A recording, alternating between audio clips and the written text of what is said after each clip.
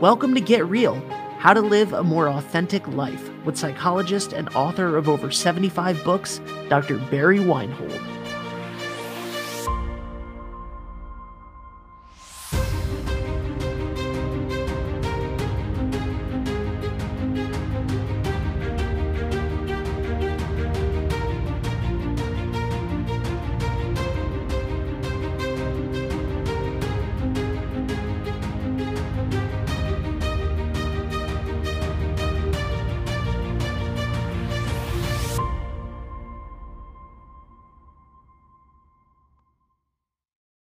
Hello, everyone. Welcome back to Get Real, How to Live a More Authentic Life with Dr. Barry Weinhold. My name is Ben Barber. I'm the producer of the show. And today we are talking a little bit more about Barry's past and some resolution to that. Dr. Weinhold, welcome back to the show. I'm so excited to be talking about that. But first, last week you opened with a story about your time in Ukraine. And we didn't mention it in that show. There was a link for how to get involved, how to donate in the description of that episode in the show notes. But you wanted to say a little bit more about that. So let's Yeah, start I with that. mean, it's a horrendous situation. There's about 11 million refugees. About 4.5 of them have left the country, and over maybe almost 2.5 million went to Poland. But you can imagine just overnight, 2.5 million people showing up who have no place to stay, nothing to eat, no jobs, nothing.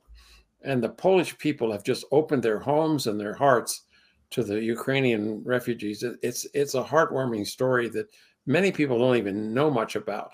And one of the people who's trying to bring awareness to that is Sean Penn. And he has an organization called corerecovery.org that is in Poland right now. And they have, I think he said, somewhere around 200 volunteers that are working in Poland to just help the Polish people with the refugee problem, which I think is really one of the other parts of the war that we don't hear a lot about. But it's and I know some other people in Warsaw who are dealing with this problem. I met a young woman, or not a young woman, an older woman who is organizing a humanitarian effort to find housing for the refugees from Ukraine who are coming to Warsaw. And there are over 1 million refugees in Warsaw alone. And it's only a city of maybe 3-4 million. And to imagine suddenly have 1 million new people just show up overnight must be a horrendous kind of burden to deal with. But they're doing a good job with a lot of help. And I mean, they need as much help as they can get, because that's probably one of the most important parts of the war, is how these people who fled and left, often women and children, leaving their husband and father behind to fight just to save the lives of save their lives. And they're now in other countries, and it's and I know some of the people involved in that too, and some of my colleagues are working in that realm. So I remember one of my colleagues, I just want to share this quickly. He's a therapist, and he said, all my life I've been a peace lover. I've tried to teach my clients how to live peaceful and authentic lives. And he said, now I want to kill Russians. What's wrong with me?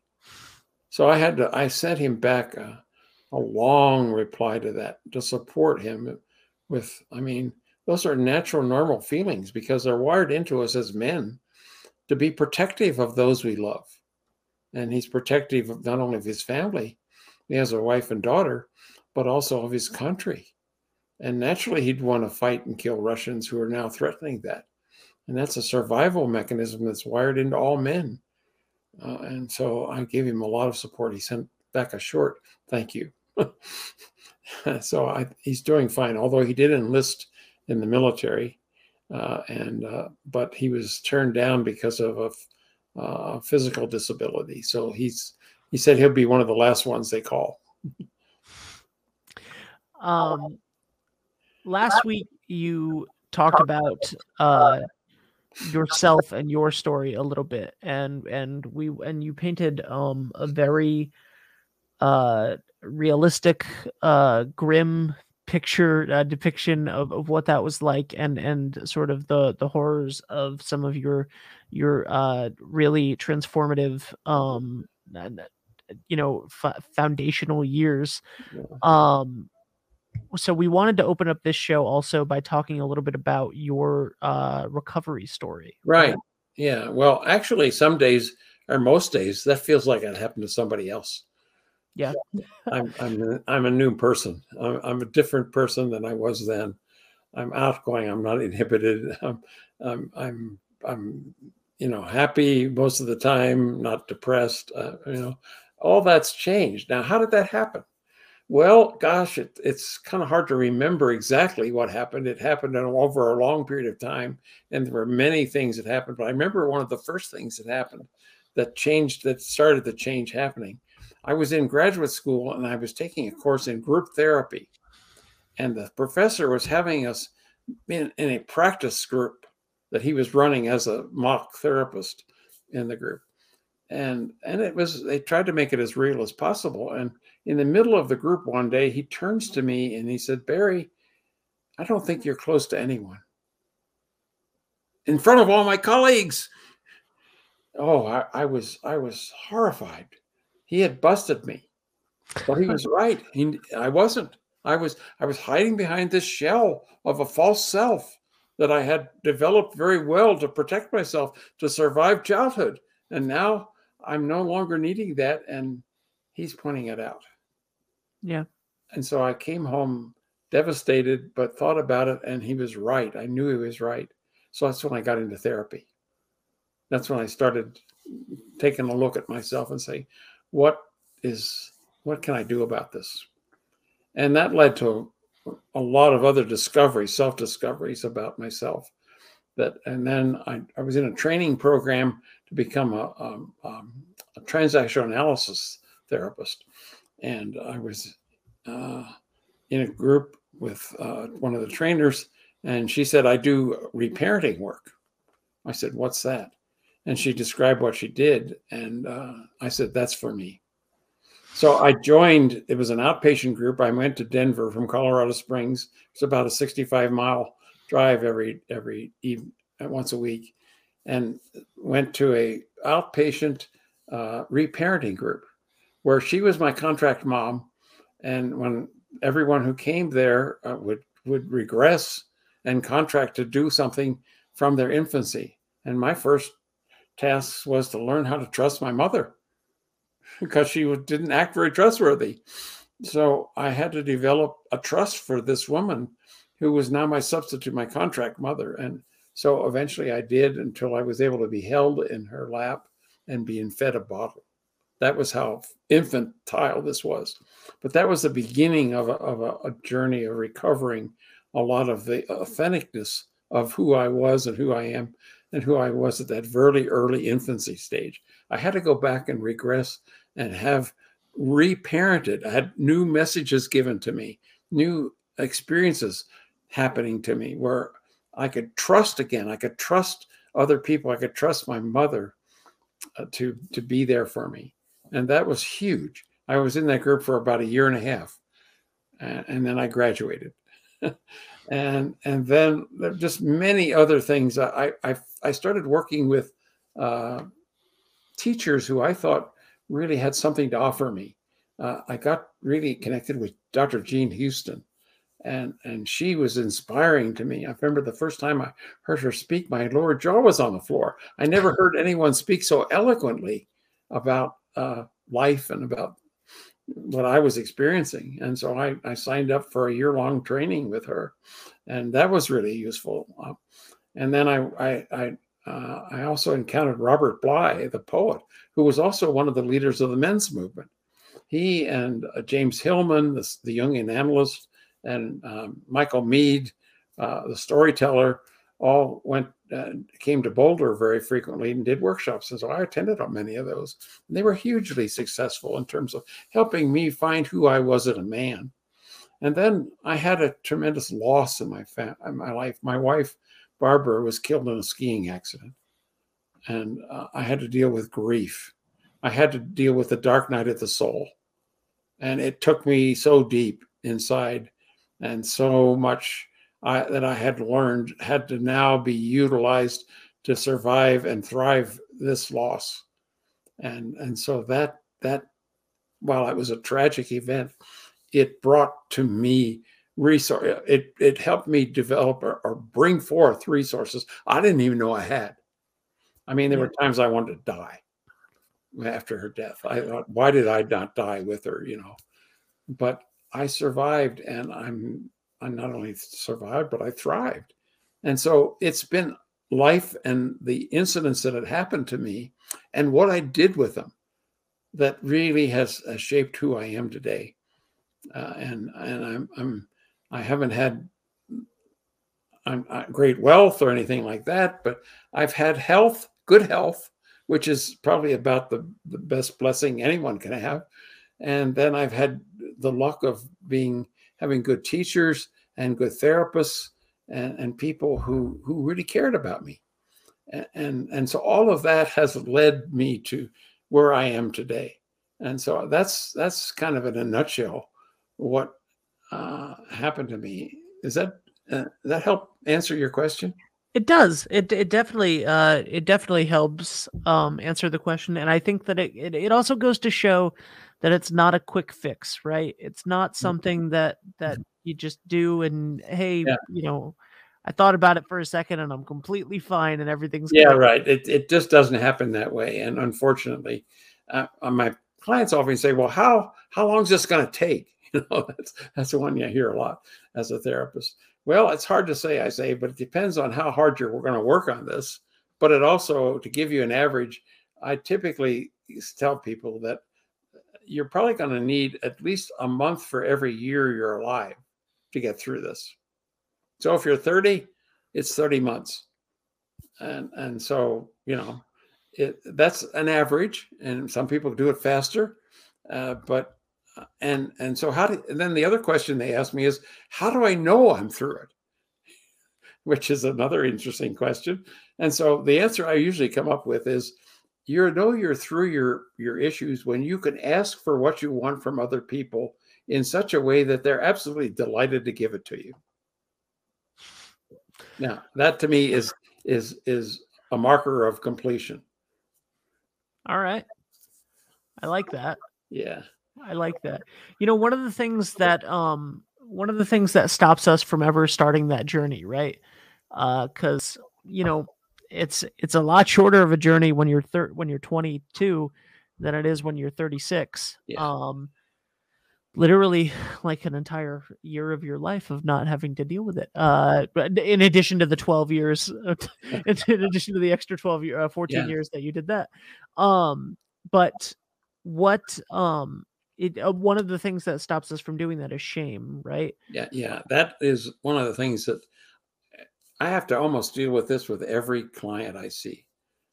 And first of all, I ask them, have you ever been in therapy before when I see them? And most of them will say, yeah. I went to see this therapist when I had some crisis or something in my life. And I said, did they give you a diagnosis? And if they say yes, I say, I'm sorry. Because what they just did by giving you a diagnosis was they confirmed that there's something wrong with you. And I'm here to tell you there's nothing wrong with you. So what I try to do is really get people through the shame barrier, which shame is different from guilt. Guilt is I did something wrong. Shame is there's something actually wrong with me. And if you're dealing with shame, it's pretty hard to change that. And so I work very diligently with my clients to help them get through their shame barrier. And I call it that. I say, you have a shame barrier, and before we can really work seriously on your issues, we need to get you past that. Mm-hmm. And usually it's what I'd said in the first episode a couple of weeks ago. that I help them see that what they're dealing with isn't that there's something wrong with them. It's their natural learning style showing up. And just simply people repeat whatever they didn't get finished in childhood. And so they basically have that kind of pattern that they don't know how to deal with. And so shame really is a way that prevents us from really looking realistically at who we are, because we're hiding most of what we're hiding is our real self, because we're ashamed of it. And I try to help people see that that's not the part that you should be even ashamed of. It's the part you should be joyfully embracing. And so that's where it really messes people up and reverses the whole process. Because so the other thing that's important to know about that is that our beliefs are what drive our behavior. Whatever we believe, we will act out in our behavior, or even in our thoughts and our actions, what we say and what we do. And so if you want to try to eliminate shame, you've got to find out what are the shame-based beliefs you might have. Now, I have an inventory, a self-inventory, a self-assessment tool, which we will actually allow you to download and look at how much shame you carry around. And there's the 30 most common shame-based beliefs that I've done in my research is going to be on that inventory. And then you have to just answer on a scale of 1 to 4, 1 being almost never does this show up. The other one is sometimes. And then the third one option is usually, and then the fourth one is almost always. So anything that shows up 3 or 4 is one to look at, because that's likely a shame-based belief that's driving your behavior. And once you're aware of that, then you can kind of look at that and say, how is this belief affecting my life? What's it causing me to do or say? And that's a kind of a way of beginning to recover your authentic self, is seeing that this shame barrier has existed, and it's blinding me from seeing what this set of beliefs I have is preventing me from seeing about myself. So it really keeps you in a fog. And so again, I look at, okay, where did that come from? You weren't born with it. What happened or didn't happen in your childhood that caused you to believe that? And then we begin to then from there look at, okay, how do you change that? And so sometimes just being aware of it, people change it. They say, oh my God, I didn't even realize that was happening. I didn't get it. Now I know. And every time I start to do something, I think about that. What belief is causing me to think this way or want to behave that way? And so that looking at the whole shame barrier is an extremely important part of recovering your authentic self, because it's the biggest barrier that I found to people even understanding that they do have a healthy, normal, authentic self inside of them. And that process, then I also do some other very detailed work with people where I help them access the actual beliefs and the thoughts around the beliefs. And it's an affirmation process where they write the most positive, they look at what the negative belief is, and then they write the most positive opposite of that. And use it on a piece of paper, draw a line in the middle, and on the left side, they'll write the negative belief, the shame-based beliefs. Then the other side, they'll write the most positive opposite of that. And then they'll wait for the noise to happen. The thoughts that'll come up, oh, well, that's not true. Oh, I never could be that way. And then you write those down. And then you take those negative thoughts that come up and change them into positive. And you keep doing that back and forth until you reach a positive statement about yourself that does not draw any more negative. And that means you're through the shame barrier. And so it's not that difficult, but it takes some persistence and some willingness to kind of, sometimes people will do 2-3 hours of processing this before they get through it.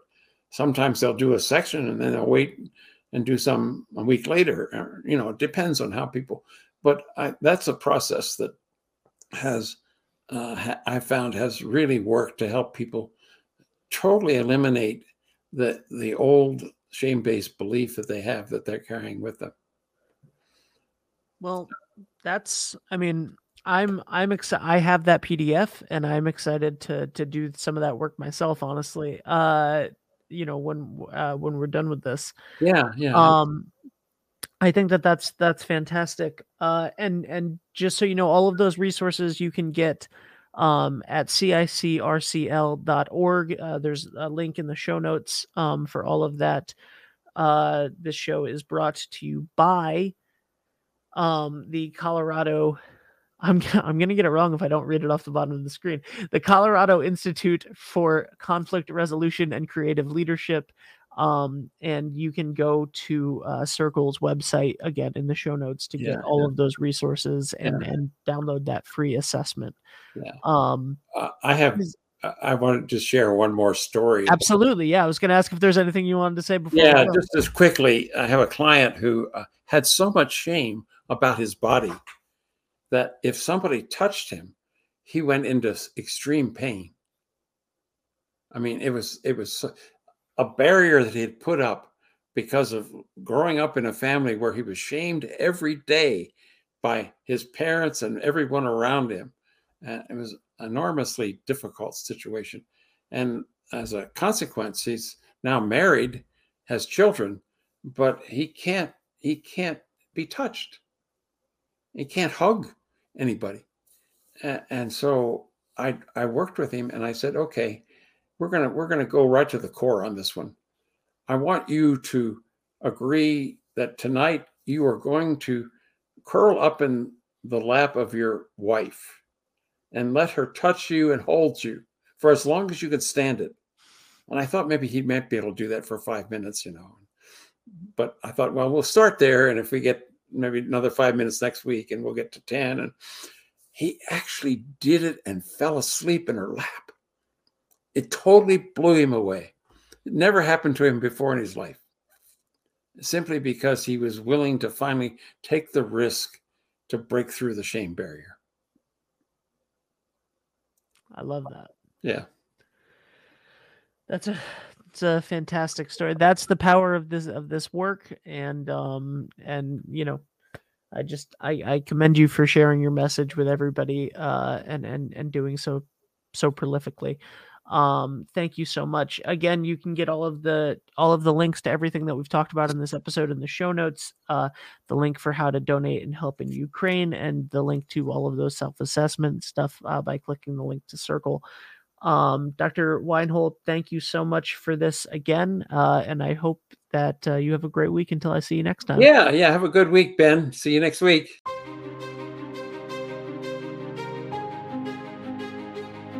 For more information, please visit the Colorado Institute for Conflict Resolution and Creative Leadership at cicrcl.org or click the link in the show notes.